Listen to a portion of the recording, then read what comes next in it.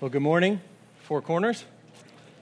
It is always a joy to gather and worship the Lord together and sing these wondrous songs and to sit under the teaching of God's Word. This is the instruction portion of our service, and so we really do see this as instruction, not entertainment, and that's the case with all of our service, is that the songs are meant to be vertical to the Lord and, of course, instructing us horizontally in the faith as we read and sing and meditate on these words.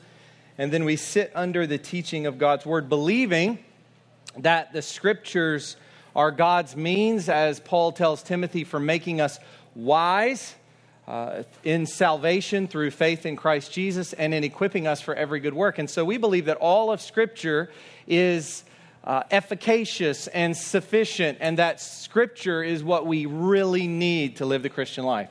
That there is no substitute food for us besides Scripture.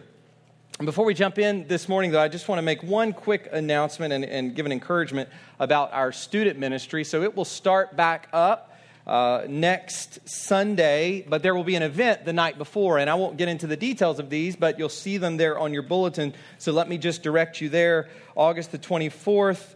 This is grades 6 to 12th, and then you'll see the next morning is when they'll start the discussion from 9 to 10. So let me just encourage you, if you have teenagers here and you have, for whatever reason, not been bringing them along to participate in this, let me just encourage you to do that. If all of the folks we have here would do that, I think we would have a fairly good-sized group of people who could relate to one another as they seek to understand the faith more or seek to live out their faith at school. So just please do participate in that.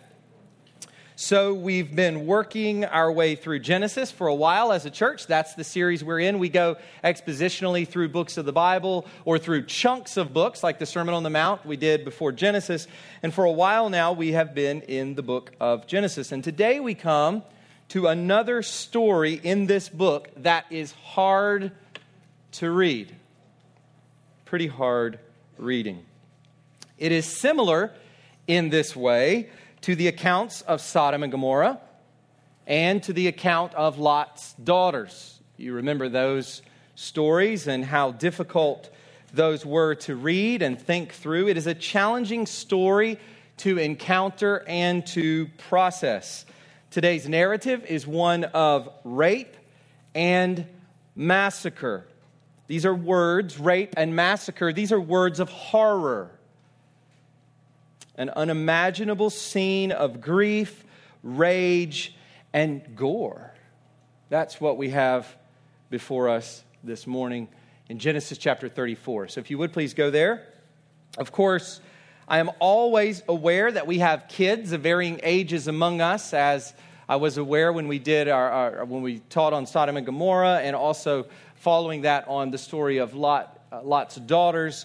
So one of the things we did this morning is we sent out earlier this morning just a note to parents letting you know we were coming up to one of these hard passages and that you could use your own discretion as to whether or not to keep your kids in here or not. And so kids are always welcome. I always preach with children in mind, recognizing that that children may be among us of very young ages, and but of course we have to deal with the issue before us. But how we deal with that, the words we use to describe these things should be chosen wisely. So just letting you all know that if at this time you would like to do that, you can send your children back to the children's area.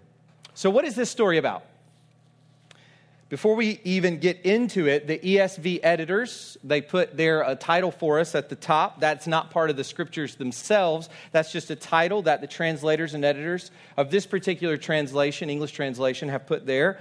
What they have put there before us is the defiling of Dinah, that this is the defile, or Dinah, however you are used to pronouncing that, but that this is the defiling of Dinah, Jacob's daughter. And yes, we'll see that this is the catalyst for everything that happens in this chapter. And it is the issue that pervades the chapter. So yes, this is key to understanding what's going on in this chapter. However, we know from Genesis 49, which Craig read earlier, that the lasting significance of this story, if we're thinking in terms of how the readers of this story would have reflected on it or should have reflected on it, we know that the lasting significance of this story has to do with Jacob's sons, with the wicked act of Simeon and Levi in particular. So just as it could be called the defiling of Dinah, it could also be called the massacre by the sons of Jacob or something like that. So is this story about Dinah or Jacob's sons? Well, in one respect, the answer is both. But in another respect, the answer is neither. In one respect, this is not about Dinah, and this is not about Jacob's sons. The story is about Jacob.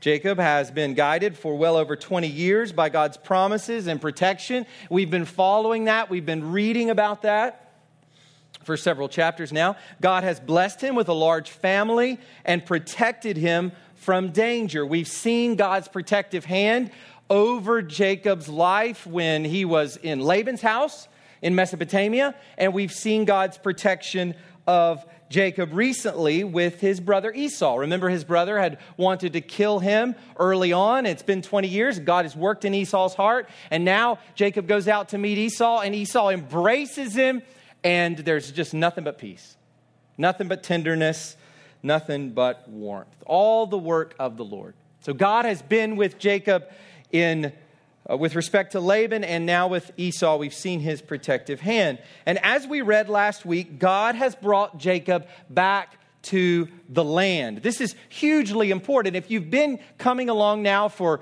a while, you see the importance of the land. We saw the importance of the land promises with Abraham and the land promises with Isaac. And we saw that with Jacob. This is central to God's promises to the patriarchs to build a nation through them and their offspring. God has brought Jacob back to the land. You'll remember in chapter 28, verse 15, we read this: "Behold, I am with you and will keep you wherever you go and will bring you back to this land." That's the land of Canaan. Jacob's on his way. He's leaving the land, and God promises him that he will bring him back. And he says, "For I will not leave you until I have done what I have promised you." And so fast forward from that promise, chapter 28, verse 15, fast forward from that promise to what we read last week, chapter 33, verse 18. And see this: "And Jacob came safely to the city of Shechem, which is in the land of Canaan." So you're meant to, and if you read that quickly, if you read all of those chapters together, you would feel the weight of that what God had specifically promised in chapter 28, that he would bring Jacob back. He's done that now at the end of chapter 33. So God has brought him back to the land. So here he is, in the land of promise. Jacob here, positioned in the land God promised him he would put him in after decades of trials and dangers. God has brought him back to the land. The promise is marching forward. But then we come to this story. This is not what you would expect at this juncture. I mean, God has just brought Jacob out of Laban's house, and God has come to Laban in a dream and said, don't harm Jacob, don't prevent him. And then God has worked in Esau. God has wrestled with Jacob, brought peace to his life, settled him in the land. And then you come to chapter 34, and you're just kind of blown away. What do we do with this? In various ways, it offers a challenge or an obstacle to the advancement of God's plan. We're meant to feel that. We're meant to feel the weight of the fact that God's plan is moving along. And all of a sudden now we hit chapter 34, and there's this challenge to it all. There's this obstacle right in the way. Obstacle to the advancement of God's plan, to the fulfillment of God's promises. And ultimately, we know where this is going. God's plan from the beginning, when he first called Abraham out of Ur, or Abram out of Ur, that God has the intention of bringing about a person who will crush the head of the serpent. And that person will be the king That person will bring blessing, the kind of blessing we find in Eden. Blessing to all the families of the earth. God's plan from the beginning is Christ. Christ is the plan of Scripture. The Bible is one unified narrative about Christ. Everything is pointing to Christ. And so if we are to say that at this point in chapter 34, there seems to be a challenge to the plan or an obstacle to the plan, that plan is Christ. So this is significant for us. It's cosmically significant. It's significant across space and time that this plan hits this point of obstacle. Will everything fall apart? Or will God remain faithful and capable? Think about that. Will everything fall apart, or will God remain faithful and capable, able to move his plan along? This is the question that we are forced to ask in times of crisis or darkness like chapter 34. Now, you probably have never come up against, maybe you have, especially as we look at the beginning of the narrative, come up against a crisis or a darkness like what we find in chapter 34. But either way, I think we are to take from this that we do come up against moments of crisis or darkness. And the question that stands in front of us when we come into those moments is this: will everything fall apart, or will God remain faithful and capable? That's the question in every trial, isn't it? We either complain and get discouraged and get defeated and give up, or we trust in the Lord's faithfulness. And what a passage like today, in the flow of the narrative of Genesis, is meant to do is to encourage us to say, even in the darkest darkness, God can get us through this. God is faithful. God is powerful. God will do it. He will keep me. He will answer Jesus' prayer in John 17. He will bring us to see his glory where he is, to dwell with him and see his glory. That's coming. That's coming for every Christian. And it's in moments of darkness that we need to be reminded. Just as God's plan to bring the Christ, to build a nation and bring the Christ, is not going to be upset by chapter 34, nothing that comes in our lives will upset God's plan to bring us to Christ in the new heaven and the new earth. So I have entitled the sermon for today, Trouble in the Land. That's what we have here. Jacob's in the land, but boom, immediately after he's in the land, he runs into catastrophic trouble. And that's what we find in this chapter. So if you will, please stand with me for the reading of God's word. This is Genesis chapter 34, verses 1 to 31. Trouble in the land. This is God's word. It is perfect and profitable for his people. And the only way of salvation, the only means of salvation for those who are not his people.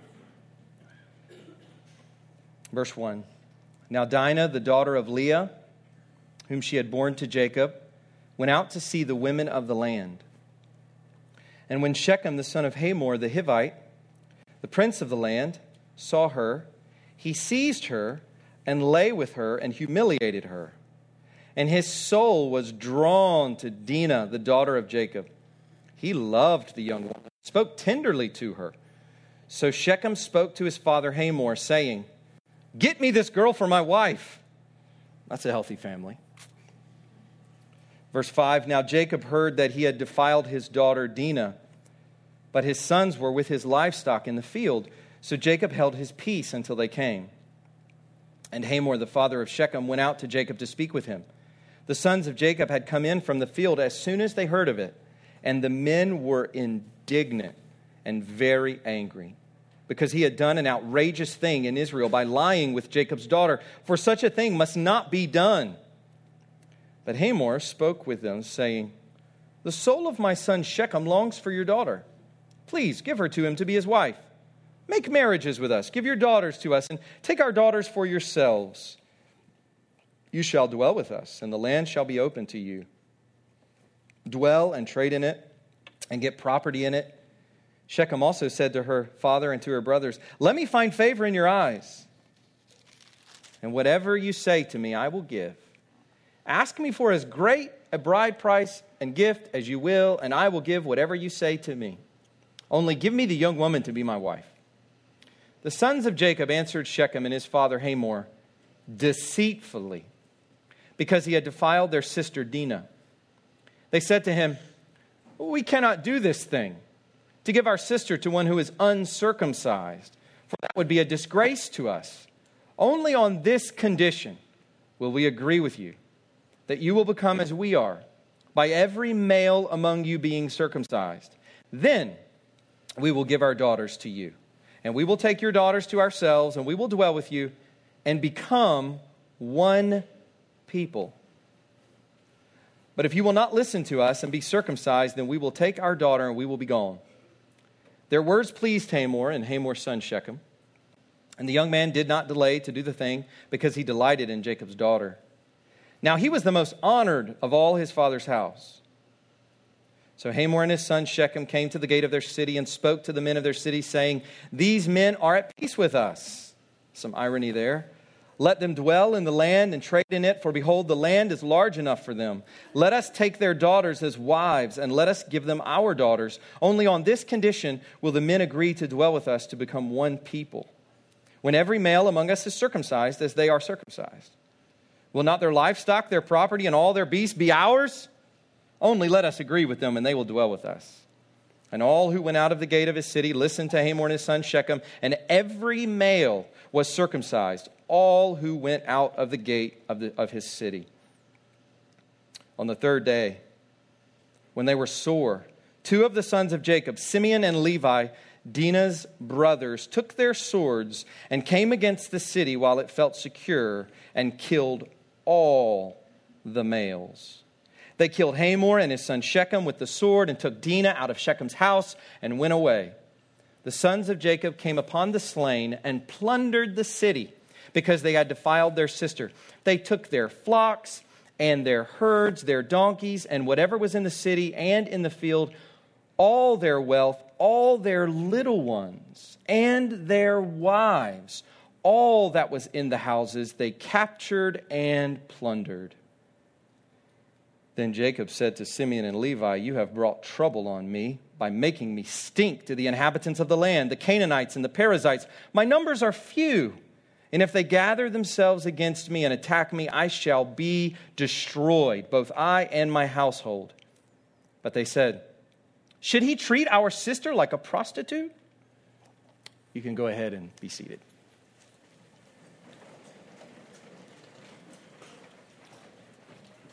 Let's pray. Ask for the Lord's help as we go through his word. We need his help on every passage, obviously, but this is particularly difficult to take in, to digest. So let's pray and ask that the Lord would show us what's here. Father, thank you for your word. We want to hear from you today as we hear from your word. But Lord, we know that your Spirit takes the word and illuminates it for each of us specifically and applies it to our hearts. And so, Father, we pray that that would happen in each of our lives today, that we would listen. Father, protect us, we ask, from distraction, from thoughts about other things. Lord, we know we are tempted to be elsewhere. Lord, would we be here? Would we follow the logic of this text? Would we follow the logic of this sermon? Lord, would there be clarity? And Lord, would we see your grace and your power in the midst of such human depravity, such evil, such fallenness? And Father, would the weight of that be on each of us as we consider our own depravity, our own fallenness, and your grace towards us in Christ. Father, we thank you for him, the seed, the Redeemer, the Creator, the Sustainer, the one who is our brother and our God, our Lord, our Master, our Savior, our friend, Jesus Christ, your Son. We praise you for him. We pray that he would be elevated through a text like this, even through a text like this, that our minds would be drawn to Christ. We thank you for him. It's in his name we pray. Amen. So we can trace this narrative, I think, this morning with 3 words just to help us to work through the narrative that we have here. So 3 words, you'll find these in your bulletin: violation, negotiation, and annihilation. We see as the story unfolds, these are sort of the 3 parts of this narrative. So let's look first at violation. And in order to do that, I want to read again verses 1 to 8 so that we have those clearly in view for us. So verses 1 to 8, now Dinah, the daughter of Leah, whom she had borne to Jacob, went out to see the women of the land. And when Shechem, the son of Hamor the Hivite, the prince of the land, saw her, he seized her and lay with her and humiliated her. And his soul was drawn to Dinah, the daughter of Jacob. He loved the young woman and spoke tenderly to her. So Shechem spoke to his father Hamor, saying, "Get me this girl for my wife." Now Jacob heard that he had defiled his daughter Dinah, but his sons were with his livestock in the field. So Jacob held his peace until they came. And Hamor, the father of Shechem, went out to Jacob to speak with him. The sons of Jacob had come in from the field as soon as they heard of it, and the men were indignant and very angry, because he had done an outrageous thing in Israel by lying with Jacob's daughter. For such a thing must not be done. There are, I think, 3 words that we could use to summarize this section of the narrative. And I'll do this for each of the sections, not merely to multiply points for you, but because it helps us to grab a hold of this narrative. It helps us, these are like points, are like sermon points, are like little handles. They help us to grab hold of it and to climb up it or to go down into it, whatever analogy you want to use. At least that's how my mind works. But there are 3 words that we could use to summarize this section of the narrative or to get into it. And the 3 words are these: rape, obsession, and anger. You can write those down if you're taking notes. Rape, obsession, and anger as we think about this violation. So first, the rape. We are told at the end of chapter 33 that Jacob has settled his tents before the city of Shechem and has purchased a small portion of land from the Hivite people living there. So he's dwelling there among these Canaanite peoples. And you can go back to chapter 10 of Genesis when the nations are dispersing, and you can see that the Hivites are they're descendants of Canaan. They're a type of Canaanite, like the Jebusites or the Perizzites, all these other ones that we've heard of. So these are the Hivites. These are squarely Canaanites. We've seen non-Canaanites living in the land, like Philistines and so forth. These are squarely Canaanite people, the Hivites.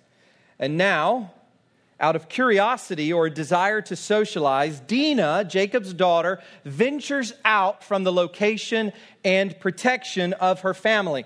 Now, people debate what's going on here. Is there some culpability with Dinah? And I think we're probably moving in a wrong direction to start assigning culpability to Dinah in a narrative in which she is raped. I think that would probably be foolish and a wrong direction given what we have here. We don't have enough to ascertain that. But what we do have here are some question marks. Why is it that this young woman, and her age is unclear, but why is it that this young woman has ventured away from the family, from the protection of her father and her brothers, and she's just out kind of seeking some social life with the ladies of the land?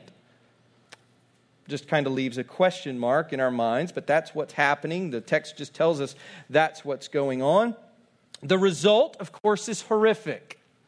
The son of the ruler of the land, not just some guy over on the side, some man she happens to run into, but the prince of the people, the son of the ruler of the land, a man named Shechem, saw her. Verse 2 says, he seized her and lay with her and humiliated her. This word for humiliated is a little difficult to nail down. It can be translated in various ways, including to afflict or oppress or to humble, to defile, and also in several places, and even in some English translations here, to rape. The word to rape. And it is the latter that seems to be in view here. And commentators debate this as to has she just been defiled as a virgin, or has she been raped? And it does seem here to be a forceful encounter. He takes her forcefully and does with her what he pleases. He steals away her virginity. He violates her. And this, I think, just as we pause, reminds us of the wickedness of a fallen world. You probably don't have to go far to hear of someone who has been raped. You probably know someone or have met someone, or maybe you yourself, this has happened to you. It shows the wickedness of a fallen world. We saw it with Sodom and Gomorrah. It wasn't just the homosexuality, though it most certainly was the homosexuality in Sodom and Gomorrah, but it was also the desire to destroy, the desire to get through the door and rape these men. We saw this kind of thinking there. And even with Lamech at the very beginning of Genesis, as he takes to himself 2 wives forcefully, sort of the origins of polygamy. It reminds us, it gives us a glimpse as we've been following the people of God. We've been under a tent with Jacob and his family, and it reminds us what's going on out there in the world. It reminds us we've just been living in the ancient world with this one ancient people. And we've definitely seen some sin and some folly, and we're going to see some serious sin here in this passage for sure. But this account of a rape, right as they've come into the land, they're living there in the land, reminds us what the world is like out there. The flood didn't destroy sin. It's going on all over the place. It reminds us also of the destructive power of lust.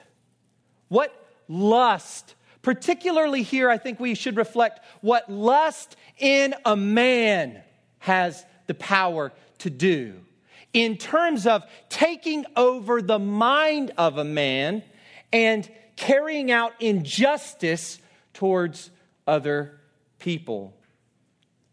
The injustice even of looking at things that we should not look at, of objectifying and really mentally exploiting women through things that we may think are just commonplace among men today. How lust in the heart of a man can conquer a man. And we see this being reflected in the case of Esau, his lust there for food, which is a bit different. But the writer of Hebrews says that this has application to sexual immorality. That what we see with Esau, that kind of lack of control over self leads to all kinds of evil. Take note, brother, if you are participating in sexual immorality and thinking it is okay, it won't really do much harm. So we see here the rape, but secondly, under this first point, we see the obsession. One might expect Shechem to try to cover up his deed or at least just walk away. You know, what does Shechem do after he does this violating to Dinah? We might expect him to try to cover it up or walk away, but that's not what happens at all here. It's a bit surprising. Instead, he becomes obsessed with this woman. He becomes infatuated, entirely consumed with Dinah. Verse 3, he loved the young woman and spoke tenderly to her. So he asks his father Hamor, the ruler of the land, to help get her as his wife. I want her. And of course, we know throughout history when powerful men want something, unfortunately, in a fallen world, they get it. It's sad. I want her, Dad. Get her for me. She's just an object of his infatuation. He's obsessed. So, Hamor, in turn, goes out to discuss the matter with Jacob. Here we just see a passive father. Oh, okay, son. And he goes out to do what he can to please his son. Meanwhile, so now we come to the anger. So we see the rape, we see the obsession. Now we come to the anger. Meanwhile, as the Hivite father and son are scheming, Jacob finds out about what happened to his daughter. And Jacob's response in this situation is a little puzzling.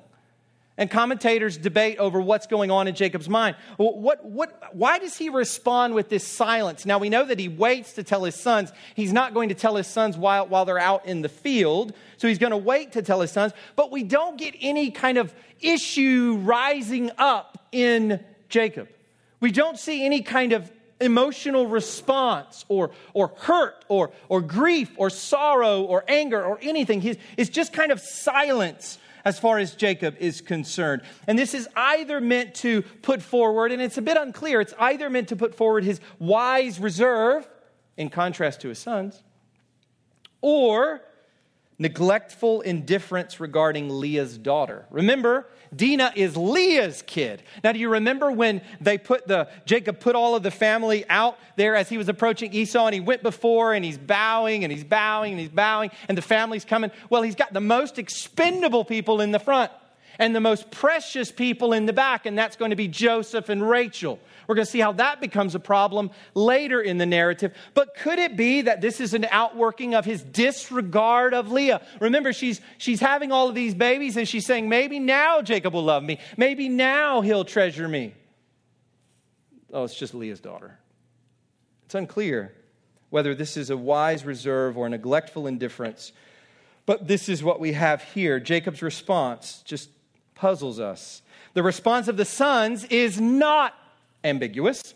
It is very, very clear. Dinah's brothers, they respond very differently. Verse 7, the sons of Jacob had come in from the field as soon as they heard of it, and the men were indignant and very angry because he had done an outrageous thing in Israel by lying with Jacob's daughter, for such a thing must not be done. So what do we make of the son's response? We know that it's this rage and this anger, as we would expect. I don't have a sister, but I do have a daughter.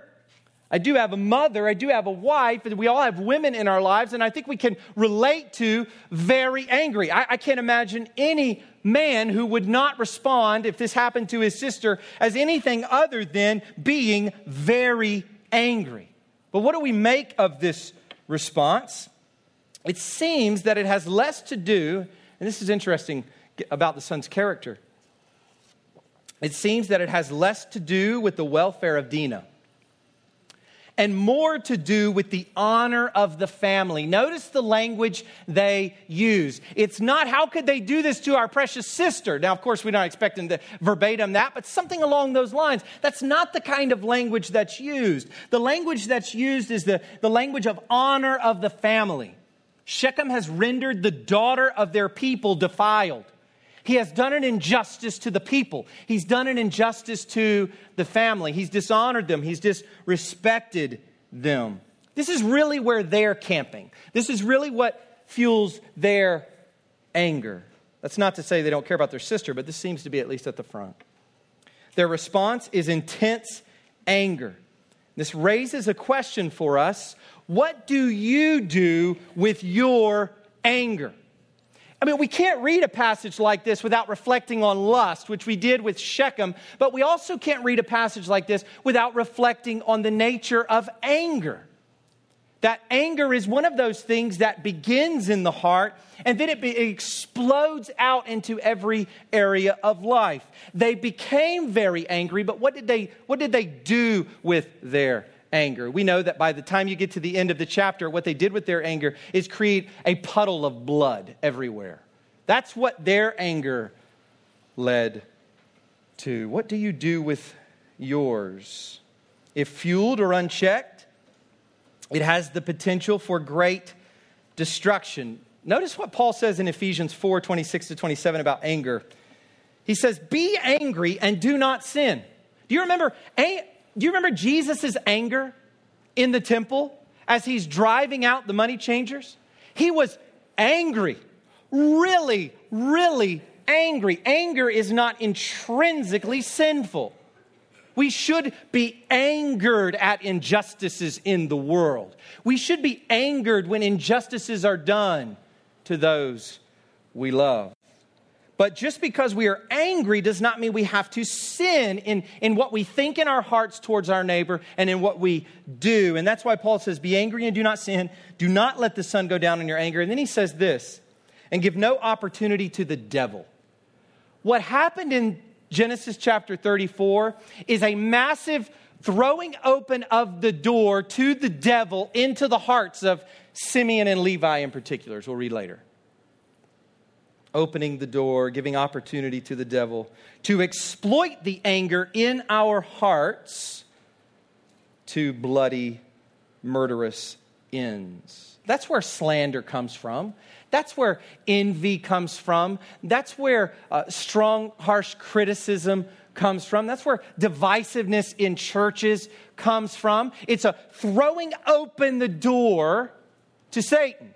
And he comes in and he does what he pleases, and he produces the ends that we see all around us. Maybe not as destructive as this, but destructive nonetheless. Proverbs 14:29, whoever is slow to anger has great understanding, but he who has hasty temper exalts folly. We can't go through this narrative without reflecting on the explosive power of anger in the heart of a person. So we see the violation, but now we come to the negotiation. Number 2, the negotiation. Look at verses 8 to 24. This is the bulk of the narrative. Verses 8 to 24. But Hamor spoke with them, saying, the soul of my son Shechem longs for your daughter. Please give her to him to be his wife. Make marriages with us, give your daughters to us, and take our daughters for yourselves. You shall dwell with us, and the land shall be open to you. Dwell and trade in it, and get property in it. Shechem also said to her father and to her brothers, let me find favor in your eyes, and whatever you say to me, I will give. Ask me for as great a bride price and gift as you will, and I will give whatever you say, and I will give whatever you say to me. Only give me the young woman to be my wife. Verse 13, the sons of Jacob answered Shechem and his father Hamor deceitfully, because he had defiled their sister Dinah. They said to them, we cannot do this thing, to give our sister to one who is uncircumcised, for that would be a disgrace to us. Only on this condition will we agree with you, that you will become as we are by every male among you being circumcised. Then we will give our daughters to you, and we will take your daughters to ourselves, and we will dwell with you and become one people. But if you will not listen to us and be circumcised, then we will take our daughter and we will be gone. Their words pleased Hamor and Hamor's son Shechem. And the young man did not delay to do the thing, because he delighted in Jacob's daughter. Now he was the most honored of all his father's house. So Hamor and his son Shechem came to the gate of their city and spoke to the men of their city, saying, these men are at peace with us. Let them dwell in the land and trade in it. For behold, the land is large enough for them. Let us take their daughters as wives, and let us give them our daughters. Only on this condition will the men agree to dwell with us, to become one people. When every male among us is circumcised, as they are circumcised, will not their livestock, their property, and all their beasts be ours? Only let us agree with them, and they will dwell with us. And all who went out of the gate of his city listened to Hamor and his son Shechem, and every male was circumcised, all who went out of the gate of his city. So here we see the negotiation, the center of the narrative, and I think we can summarize these verses with 3 words as well. And here they are: the proposal, the condition, and the agreement. Just to kind of run through verses 8 to 24, the proposal, the condition, and the agreement. So first, the proposal. Without any sense of sorrow or regret. This is, I mean, in some ways, it's just totally shocking. Without any sense of sorrow or regret. Without any recognition that an injustice has been done. With utter, complete audacity, Hamor asks Jacob and his sons to give Dinah to his son Shechem. No apology, I hate the way this has gone down. But could we still work something out? Not even that. Just, let's make this pact. Let's make this agreement. And it's just another instance of how we see throughout history that women have been oppressed in a fallen world. Just pushed around, thrown around, trampled on. And you could find this time after time again throughout history. This is part and parcel of living in a fallen, broken world. This is, if you will, what Adam himself brought upon Eve and all the descendants of Eve. In disobeying the Lord, we see this wickedness throughout societies, even today. This bold request comes with a proposal to intermarry and become as one people, You give us your wives and we'll take yours, dwell here and trade here in this land. We'll just be all one big happy family. Just give me her. That's what he wants. And then Shechem pipes in and says in verse 12, ask me for as great a bride price and gift as you will, and I will give you whatever you say to me. Only give me the young woman to be my wife. I'll pay you whatever you want. Just give her to me. So Shechem has now defiled Dinah, and now he treats her like a commodity to be purchased. He's defiled her. He's made no apology, as if an apology would even matter. And now he treats her as a mere commodity, even a political pawn. And we learn later that she is even being held in his home. Because remember, the sons, they get her from that home. She's in his house. He's defiled her, and now he's treating her as a product, nothing, an object. This is a troubling and fearful situation for this family for a number of reasons. Now think about this. What is going on at this moment, at this juncture? This is trouble in the land for sure. And we can only imagine what's going on in Jacob's mind. I mean, this is serious. If we could pull back the veil as we've done before and get into Jacob's head and see what he's thinking and see his prayers. I'm sure there's all sorts of things going on. We don't get that with Joseph later either. We don't get into Jacob's heart much beyond what we've seen so far into the future. But I'm sure this is, in Jacob's mind, equally as problematic as a crisis he faced when he came to Esau. And here's why. What if they say no? So what if Jacob and his sons say, no, not giving you Dinah? And then they rebuke them for doing this. What will the Hivites do to Dinah? She's in his house. He is entirely captivated by her. Will he take her and say, Dinah, it's time to go home? It's time to go home. No, we get no impression that that's going to happen. And even more, what will these Hivites do to Jacob and his family now if they say no? No. What if they say yes? This would mean a few things. One, it would mean assimilation. Here, God has been doing all of this great and wondrous work providentially to make a people. To make a people, a distinct people. And to now assimilate with this wicked bunch of people, to just bleed right in together and become one people with these Canaanites. God told Abraham that the Canaanites would be destroyed at some point. He hinted at that. That the land does not belong to the Canaanites from God's eyes. It belongs to Israel. It belongs to Abraham and his descendants. This would be assimilation. They would lose their status as a people. It would also mean subjugation. Verse 23, you see what's in the heart of Hamor and Shechem. They say this, will not their livestock, their property, and all their beasts be ours? Come on, guys, go ahead and do this because we're going to take everything they have. They'll be subjugated. They'll become one people with this people, and they'll be second-class citizens. All that God's been doing, obliterated. Pollution. Their worship of the Lord would be entirely polluted. We see this later in Judges chapter 3, verses 5 to 7. Listen to this.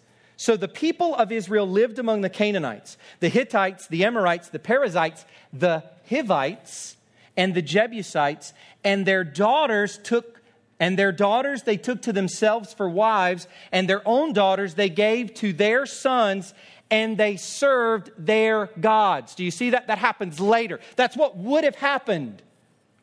And the people of Israel did what was evil in the sight of the Lord. They forgot the Lord their God and served the Baals and the Asheroth. So we see what would happen if they did this at this juncture. Everything we've been reading since Genesis chapter 12 destroyed. Of course, we know it wouldn't have been destroyed because of the Lord. But it would have been compromised. This is the proposal. So we see first the proposal. Secondly, we see the condition. Under negotiation, we've got proposal, and now we've got the condition.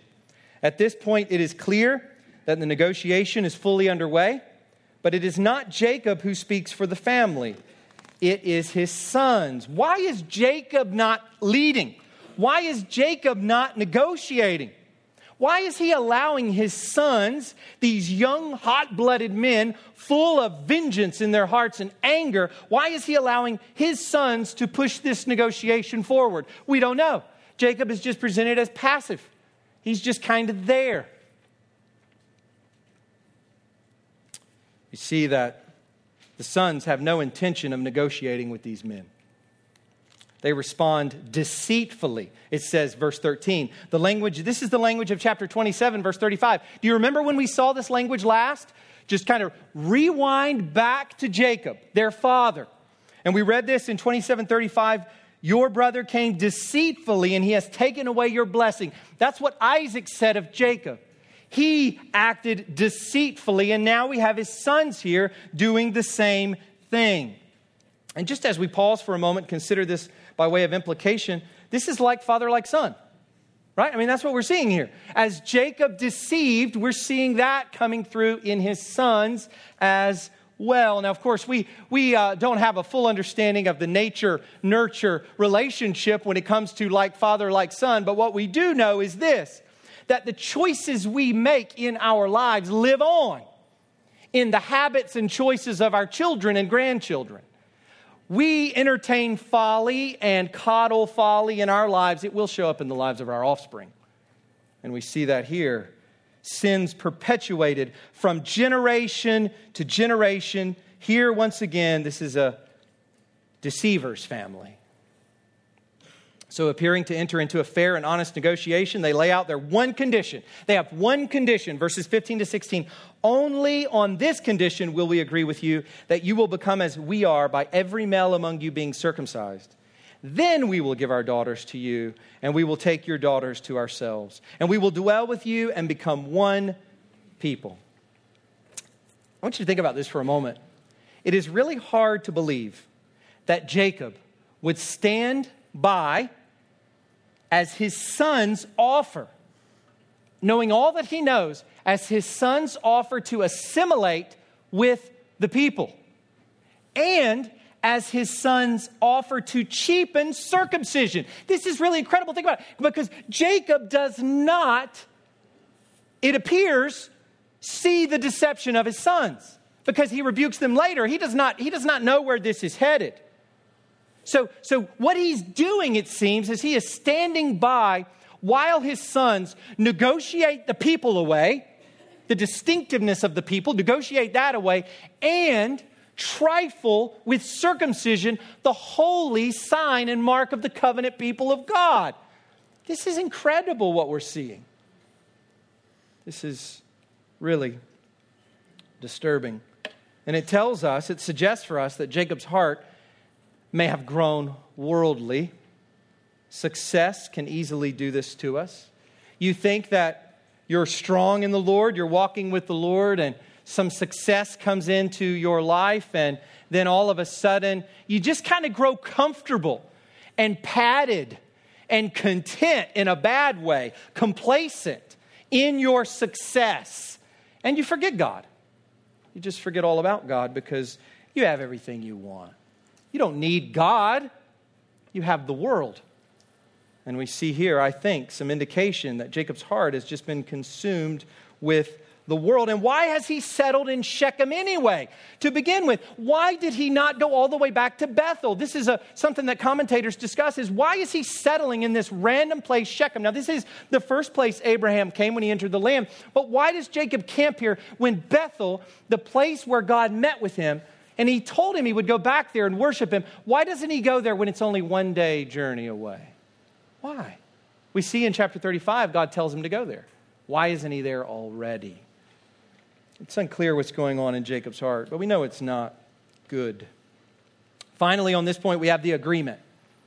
The agreement. Shechem is so enamored with Dinah that he wastes no time in accepting this condition, carrying it out on himself and then going to all the men of the city to get them on board. And of course, I think we would imagine that this would not have been an easy sell to the men of the city. Can you imagine every man in the city? Hey guys, this is what we really want you to do. Get circumcised. These are grown men. Would have been I'm sure that their eyebrows went up and they started looking at one another going, what? Is he serious? But that is what they go to them and discuss with them to do, and the people agree. Hamor convinces them that it will be a lucrative thing for them in the end, that they will take hold of the people's property, that essentially all that belongs to Jacob's descendants will be theirs. And the text says that Shechem is an honored man. Isn't that terrible when the most honored man in the city is a rapist? I mean, what does that say about these people? Just like Sodom and Gomorrah, when the most honored man here is Shechem. That's the kind of people. So what is the conclusion to the negotiation? Verse 24, and all who went out of the gate of his city listened to Hamor and his son Shechem, and every male was circumcised, all who went out of the gate of his city. So now what? Now we come to the climax, really, of the narrative, and that is the annihilation. We've seen the violation, the negotiation. Now finally, as we finish up this morning, we come to the annihilation. Look at verses 25 to 31 as we finish up. On the third day, when they were sore from circumcision, two of the sons of Jacob, Simeon and Levi, Dinah's brothers, took their swords and came against the city while it felt secure, and they killed all the males. They killed Hamor and his son Shechem with the sword, and took Dinah out of Shechem's house and went away. The sons of Jacob came upon the slain and plundered the city because they had defiled their sister. They took their flocks and their herds, their donkeys, and whatever was in the city and in the field, all their wealth, all their little ones, and their wives, all that was in the houses, they captured and plundered. Then Jacob said to Simeon and Levi, you have brought trouble on me by making me stink to the inhabitants of the land, the Canaanites and the Perizzites. My numbers are few, and if they gather themselves against me and attack me, I shall be destroyed, both I and my household. But they said, should he treat our sister like a prostitute? This is a horrible scene. It really is. It is hard to imagine. It's much easier to read than it would have been to be present at. It becomes a little sanitized when we read it. But if you had been there, this is a horrific scene. I want you to see three things here. You can write these down if you'd like. The killing, the pillaging, and the endangering. That's what we have in this section. The killing, the pillaging, and the endangering. First, the killing. To put it simply, this is premeditated murder on a mass scale. That's what this is. This is mass murder, premeditated. What we see here is not justice or even corresponding vengeance. This even, if you can call vengeance reasonable, this is not even reasonable vengeance. This is mass murder. This is not a fit of anger that takes the life of the guilty rapist or merely an effort to retrieve their sister from his house and get away. It's not a rescue attempt. And it is not a one for one, eye for eye. No, this is a well thought out, calculated plan to massacre the entire male population of a city. This is horrible. The fact that Hamor calls them a peaceful people back in verse 21 shows that the deception was pulled off perfectly. This is treacherous. All the men are incapacitated, healing from circumcision, probably could barely move. Definitely not fight with the sword. It hasn't even crossed their minds that they may need protection from Jacob's family. This is a carefully calculated mass murder. And in this vulnerable state, they are all slaughtered by Simeon and Levi. House to house, sword blow by sword blow. This would have been a bloody mess. A horrific scene. I want to make a quick note about authenticity of the scriptural record that we have here. I want you to remember who wrote this. Moses wrote this. Moses is a Levite, right? We find that all throughout Scripture. You go and read the Gospel of Mark. Mark, according to church tradition, was recorded by Mark through the preaching of Peter in Rome. And in the Gospel of Mark, what's the kind of picture presented of Peter? In the Gospels as a whole, what's the kind of picture presented of the disciples? That gives us, that's a criterion of authenticity. No one writes glorification narratives in which the main characters and heroes are not heroes at all. That's what we have here. Moses is the writer, and he's a Levite, and he is here describing the wickedness of his ancestor Levi. In Genesis 49, when Jacob is blessing and speaking prophetic words over his sons, he says this of Simeon and Levi, verses 5 to 7. Genesis 49, Simeon and Levi are brothers. Weapons of violence are their swords. Let my soul come not into their counsel. O my glory, be not joined to their company. And listen to this. This is the assessment of Scripture on these men and what they do in this chapter. For in their anger they killed men, and in their willfulness they hamstrung oxen. Cursed be their anger, for it is fierce, and their wrath, for it is cruel. That's what happened in Genesis 34. Fierce cruelty. So we see the killing first. Secondly, we see the pillaging. To make this scene even more horrific, after all the men are killed, the sons of Jacob profit from it by plundering the dead. You've got all these corpses lying around, and they're stealing everything from them, stripping them of wealth. They take people and property as possessions. This is mass theft and enslavement by the sons of Israel, by the grandsons of Father Abraham. It is unclear to what extent the other sons of Jacob participate in this plundering. Verse 27 says the sons of Jacob. It's unclear whether this is Simeon and Levi or whether all the brothers just get in on it and they plunder. Seems to suggest the latter.